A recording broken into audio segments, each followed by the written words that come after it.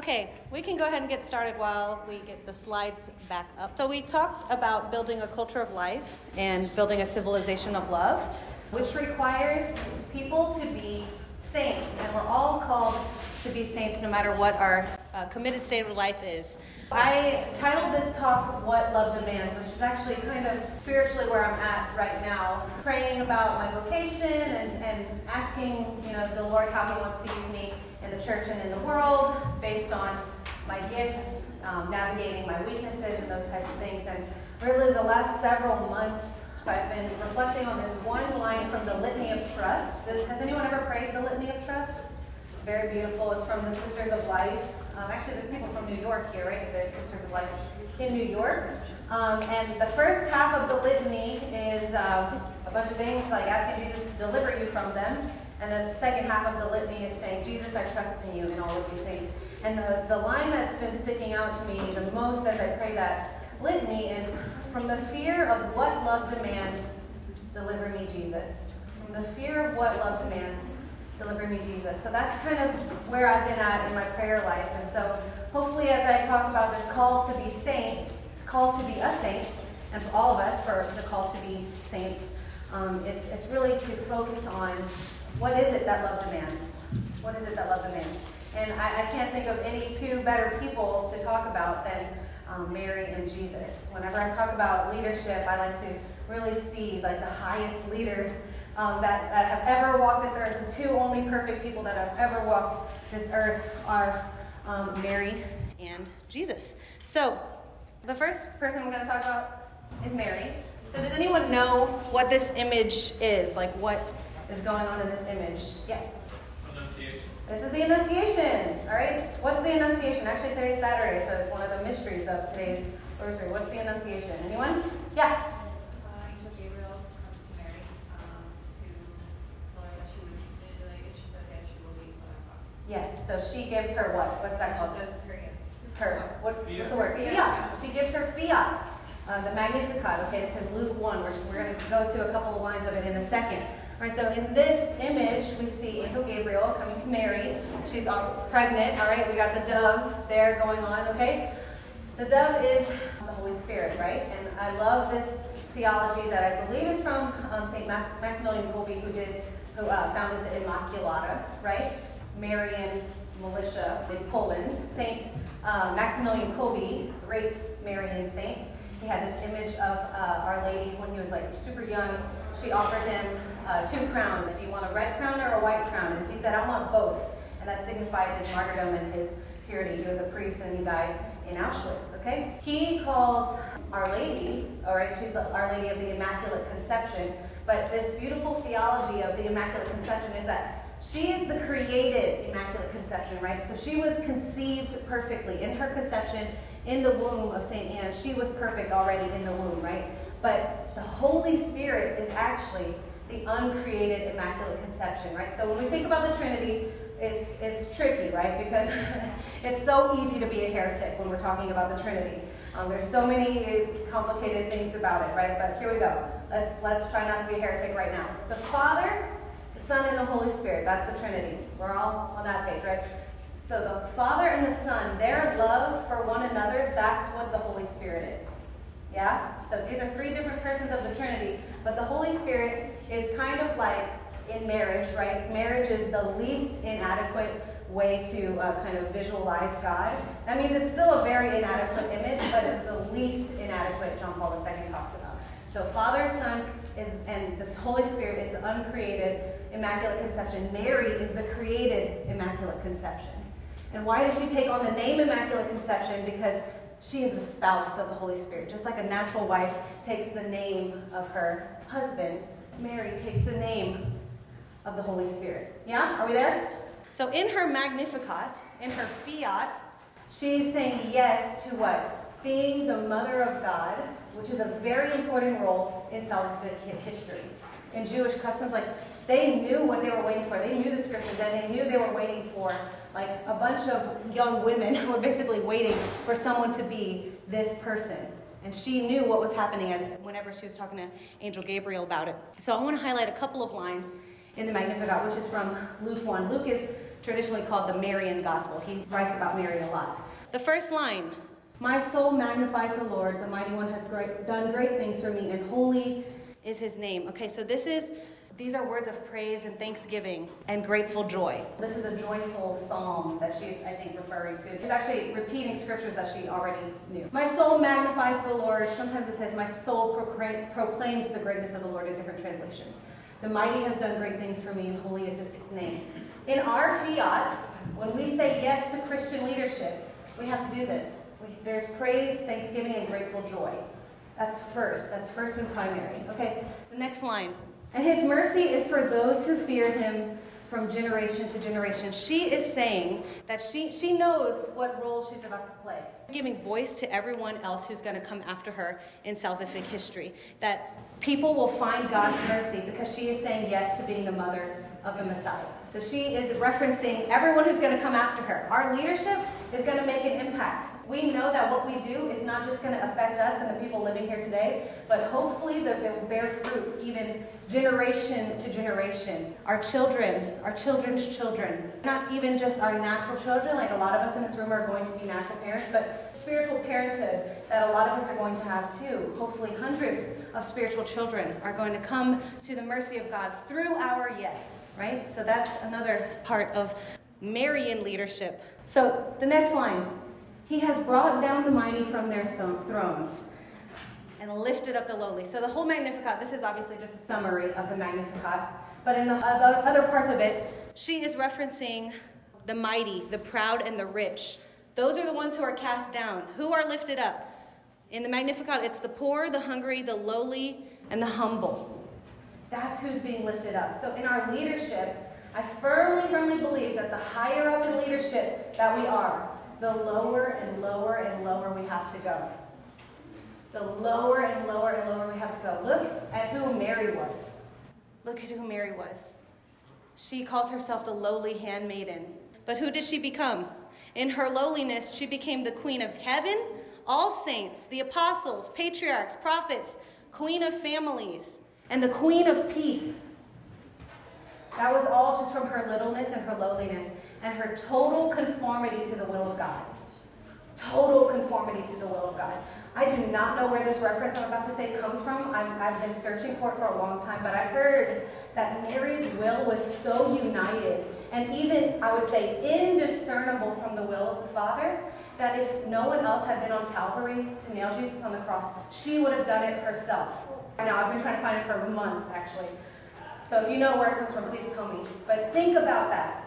Think about the total conformity of her heart to the heart of the Father. Her lowliness, her littleness is where she gets her royalty. And that's who we are. That's who we're called to be.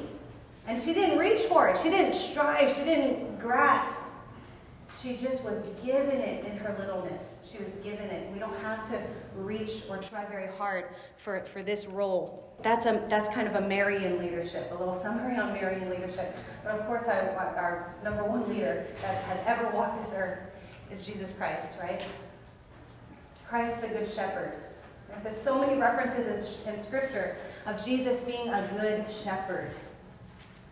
What are some that we think of? Can we think of any images in Scripture or specific psalms maybe that reference Christ the Good Shepherd? Anyone? There was 99 sheep and he went to go and look for the one that was missing. The 99 sheep and he went after the one.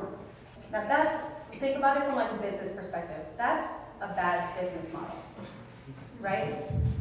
To go after the one sheep.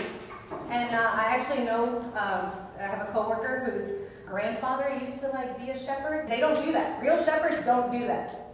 That's not like common, shepherd culture. They don't go after the one. They don't need to. You got the 99. Right? So the thought that God really does go after the one, and the thought that each of us is the one. Each of us is the one that he goes after. This image of Christ having the lamb around his neck. Have you ever heard this story before that shepherds, sometimes you get a sheep who likes to go off and drift off, and he's really silly, and actually lambs are pretty dumb. There's a lot of funny videos on the internet about dumb lambs. The shepherd would break the leg of this runaway little lamb, break the leg of it and put it around his shoulders. Think about the proximity of that dumb lamb to the shepherd in their brokenness. That's who Jesus is. Jesus has us around his shoulders when we have our little leg broken, even if he has to break it to protect us and to keep us close to him. Because sometimes we're running around. Actually, I'm thinking right now with this sheep video of it like jumped into a ditch. It like literally like head first. Have you seen that video? Yeah. Into a ditch, and then they did all this effort to get it out of the ditch. And he's like, yay, I'm free! And then goes back into the ditch, like head first into the ditch. Anyway. Any other references that you can think of, by the way? Shepherd references in scriptures? Psalm 23. I wish I had a prize for you. I would throw it to you. Let's break it down a little bit. The Lord is my shepherd. We got that, right? We don't need to talk about it. He leads me beside still waters. He restores my soul. Okay, God is like the God of restoration. He's the God of peace. He's the Prince of Peace. He's never going to leave us wanting, right? The Lord is my shepherd, I shall not want. There's too much text to like really put on one's life. He will never leave us wanting. He will never leave us wanting. He's the God of restoration. He's the God of wholeness and healing and comfort. The next line. I will fear no evil, for you are with me. Your rod and staff, they comfort me. He's a God of protection. He's going to be around us, in front of us, behind us, on the side of us, with us. He wants to do everything with you. You know, John Paul II, in the biography written by George Weigel, A Witness to Hope. I don't know if anyone's read that book. But the young adults who, well, at the time it was Father Carol Mutua, the young adults that he walked with, you know how they spoke of him? They said, he was with us in all things except sin. He was with us in all things except sin. That's a shepherd. That's what a shepherd is. Even in his papacy, he made time for his young adults. Once a year or something like that. The young adults that he went hiking with whenever he was a young priest. In his papacy, he still walked with them all through his life. They were a priority to him.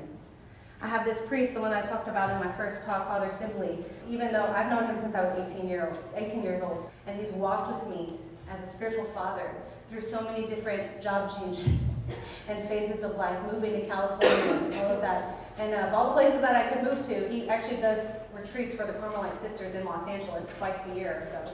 So I see him. I get to see him whenever he comes in town.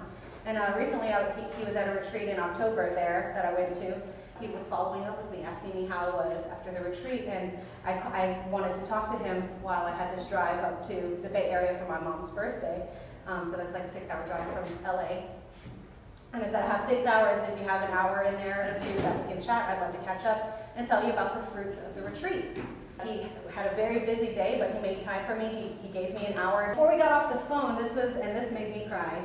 A lot of things made me cry, but this made me cry. He said, Krista, even though I had a busy day and I could only talk to you for an hour, just know that it's always a joy, never a burden. Always a joy, never a burden. And what a beautiful thing for your father to tell you. You're always a joy, never a burden. He's with you. He's with you. That's a shepherd. He's with you. The next line. Goodness and mercy shall follow me all the days of my life. Again, I've said it a couple of times already. God's going to complete the good things he started in you. He is a God of promises and fulfilling promises. All it takes is our docility to that, because he's not going to force himself on you, right? He's not going to force his will on your life. You still have free will, right? But he only wants goodness and mercy for you.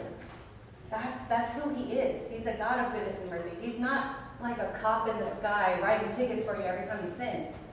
Right? He's not a helicopter God who cares about all these like little things that, you know, are so important to us sometimes, and we think like, oh, I need to make exactly the right step, or I'm going to mess up, and I have to make the right choice, and what about my vocation? And we just get stuck in these ruminating thoughts. That's not who he is. He's a good God. He's unchanging. We're the unfaithful ones. Who was Jesus? What did he do? He came to seek and save the lost. So in our leadership, if that's who Jesus was, and we're meant to emulate him, he was the ultimate leader. Who did he reach out to? The lost. The one. Right? And he gave them comfort, and he was mercy to them. That presence, who Jesus is, that's who he's asking us to be. Right? And it could be kind of a daunting thing to think about. Like, okay, but he was God and he was perfect, right?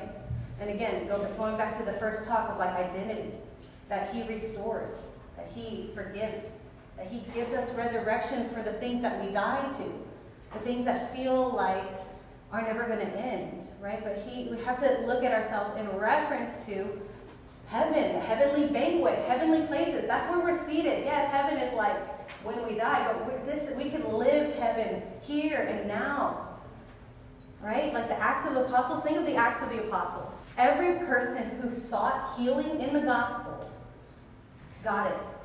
Before their moral conversions, Jesus healed all.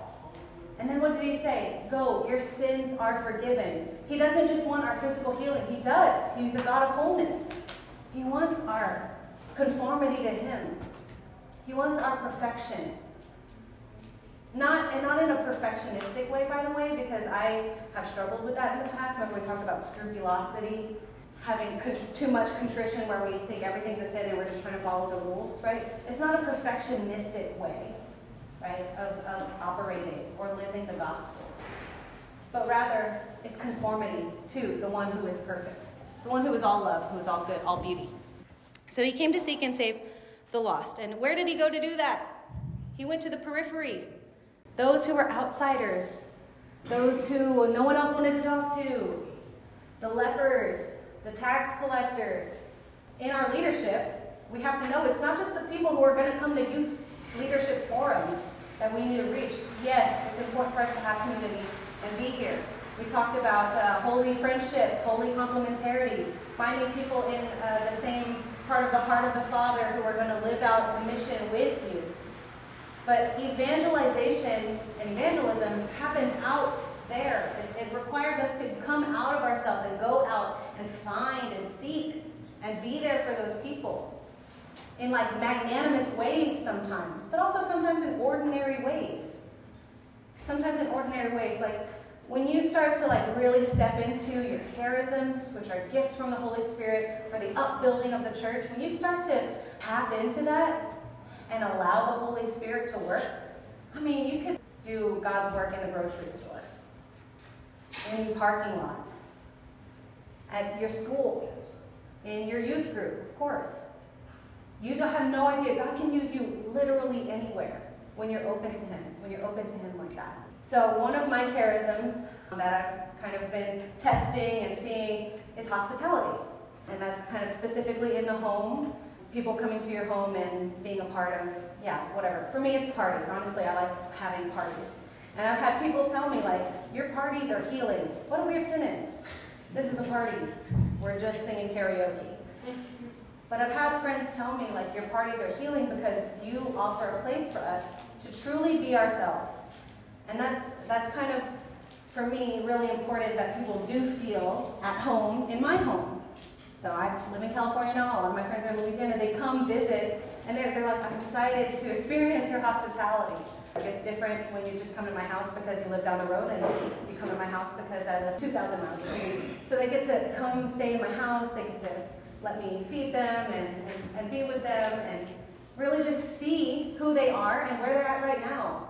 Yes, of course I want wholeness and healing for them, but also, just like Jesus at the well, meeting the woman at the well, you meet people where they're at right now. And that's a healing experience for people. So go on the periphery. Don't be afraid of where God is calling you to. Also know that in Scripture, what did Jesus do? He would perform all these miracles, and then he would retreat to a secret place, like the mountain, and he would pray.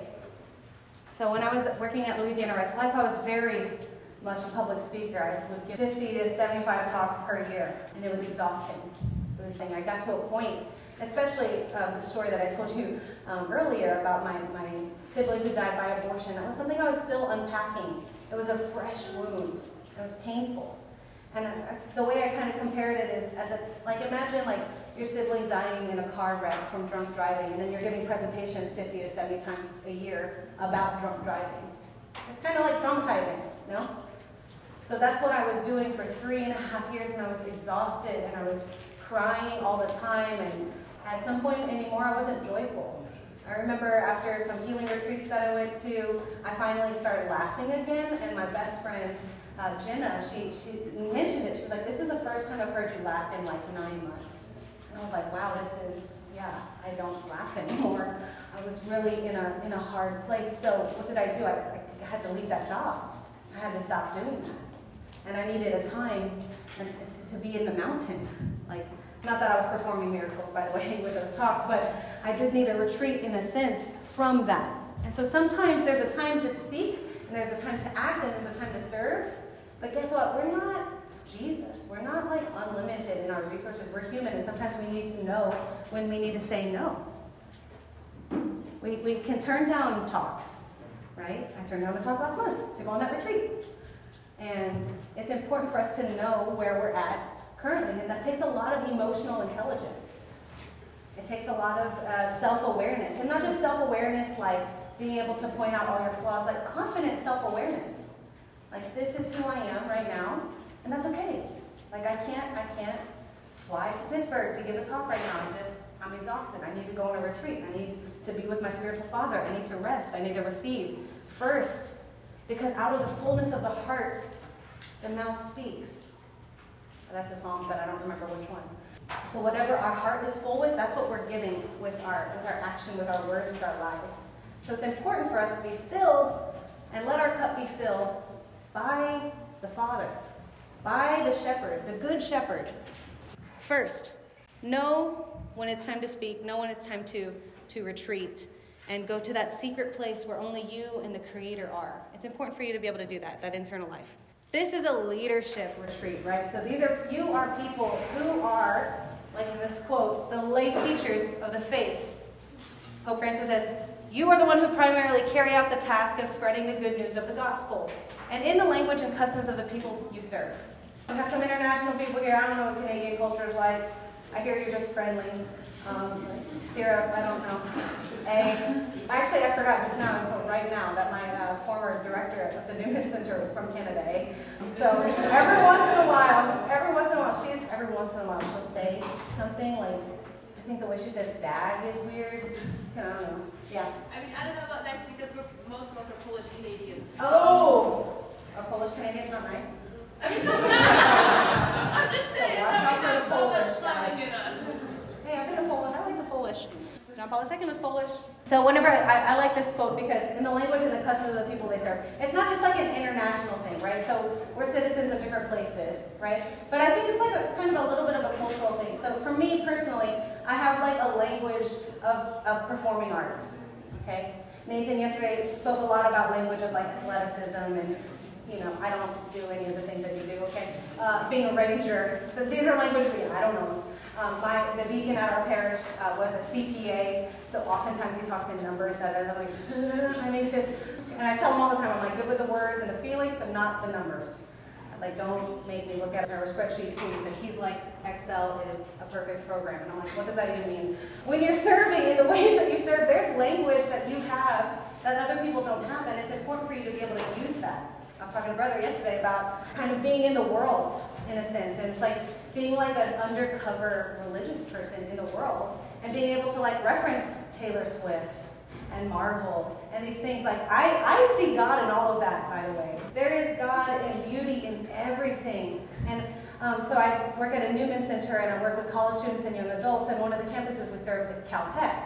I don't know if y'all heard about Caltech. I didn't know it was a big deal. Apparently it's a big deal. It's a very smart university. I often find myself surrounded by these people, and I've like cried to friends, like, I'm just not smart. I can't keep up with these people. I'm not qualified for my job. Like, should I go back and get another master's in theology? Like, I just want to be able to keep up with them. And, you know, I have to have friends. I was telling this table earlier that sometimes when you hear those lies in your head, you need to speak to people who love you and who you love, who can speak truth into your life, right? So those times that I feel inadequate or have a little chip on my shoulder about my, you know, not super sophisticated theology, very childlike theology, that someone can speak truth into your life and love you. Why did I bring this up? I actually can't remember right now. Oh, yeah. So they have a certain language that I can't necessarily keep up with, but it's fun to watch them see the way that God speaks to them And I went to one of their Bible studies one time, very intellectual. They talk about things that I don't know how to talk about. But one of them said, I was talking about my own experience, which was very different than theirs because I'm an artist and that's kind of the way that I talk about things. And one of them said, that sounds like exhausting, like to be inspired all the time and like to see God in like nature and to see God in music. Like she said, that sounds like it would take a lot of energy for me to do that, like to just be inspired. And I spoke to her and I said, okay, what are you studying? I forgot what she was studying. She was studying something scientific. And I said, you can find God there. Like God's there. You don't need it. I love people. I studied psychology. I find the Creator through His creation. So every single one of you have a part of the Father, the heart of the Father that nobody else has. And to me, it's like a treasure hunt to try and find that in each person that I get to know. And I love seeking that in that person and seeing the way that they shine and seeing the little gold in their hearts. That's not exhausting to me because that's what fascinates me. But I told her, this Caltech student, whatever you're studying, you're going to find God there. You don't need to find it in poetry and nature or whatever. You're going to find it what fascinates you because God is in all things. And she started crying. And I was like, oh, okay. Well, I said something that made sense for you. Yay! Because y'all are Caltechers and you're so genius. And I am not like that. But, you know, you don't know how God's using you today. You don't know how God's using you in your witness and in your voice. So it's important for us to just always be open and to, you know, use the language of the people that you're around, right? That doesn't just mean being Canadian. It doesn't just mean being American or a Filipino or Mexican, right? Because we're all citizens of heaven. And guess what? We all have something different to give. That's the best part. That's the best part, is that we all have something different to give. It's in the gospel. Oh, it's in Ephesians. That's in St. Paul, sorry. But grace was given to each of us according to the measure of Christ's gift. And He gave some as apostles, others as prophets, others as evangelists, others as pastors and teachers, to equip the holy ones for the work of ministry, for building up the body of Christ, living the truth in love. We should grow in every way into Him who is the head, Christ, from whom the whole body, with the proper functioning of each part, brings about the body's growth and builds itself up in love. So we're all a different part of the body of Christ. And we have to see that unity and the sameness about us is that we are all chosen by a beloved God, who you are His beloved. You are the apple of His eye. And guess what? So is the guy next to you. So is that guy. And even when we have a problem with someone else in the body of Christ, which is going to happen, because guess what? None of us are perfect. We're going to have a problem with each other. St. Paul had a problem with Barnabas. All right? They had a big disagreement. They separated. They ended up not doing the same thing, but then they came together later. It's okay. It's hard. We don't get along with everybody. There are some people who it's harder to get along with, and that person is still a gift from the heart of the Father. That's hard. Trust me, that's hard. It's easy to say, oh, that person's a hypocrite. This is the way that they need to be. No, don't try to pick out the speck in your neighbor's eye when you have a beam in your own eye, right, from Matthew. We're all here for different gifts. Some of us are the pinky finger of Christ. Some of us are the pinky toe of Christ, okay? Who wants to be a toe? Nobody, but at least we're part of the body of Christ, okay? Christ is the head, and we need to build up the body of Christ. The harvest is abundant, but the laborers are few. It's time for us to really embrace the body of Christ, because evangelization is not optional for Christians. It's not optional for disciples. We need to step it up, because there are people who have never heard the gospel. And sometimes the gospel isn't what you say. It's not this talk that I'm giving, right? Jesus had 3 years of public ministry and 30 years of a hidden life. And that was very much still His ministry. And so this stuff that I get to do, oh yeah, it's so cool, but what's my ministry? It's back home. It's my family. It's my community. It's my colleagues. That's my ministry. Yeah, this is cool because I get to do it and whatever, Corbella speaker, activist, artist. But who I am as a person is my ministry. And you need to embrace that in your daily life. Daily life. Live the truth in love. That's Christian leadership.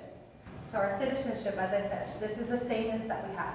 Our citizenship is in heaven, and from it we also await a Savior, the Lord Jesus Christ. That He is all of our Savior. He is all of our shepherd. He is all of our Father. He is all of our Lord. And at the same time, He is my Lord. So it's not this like blanket thing of like, oh, Jesus loves all of us. Blanket, everyone. I mean, it kind of is. It's a very individual thing.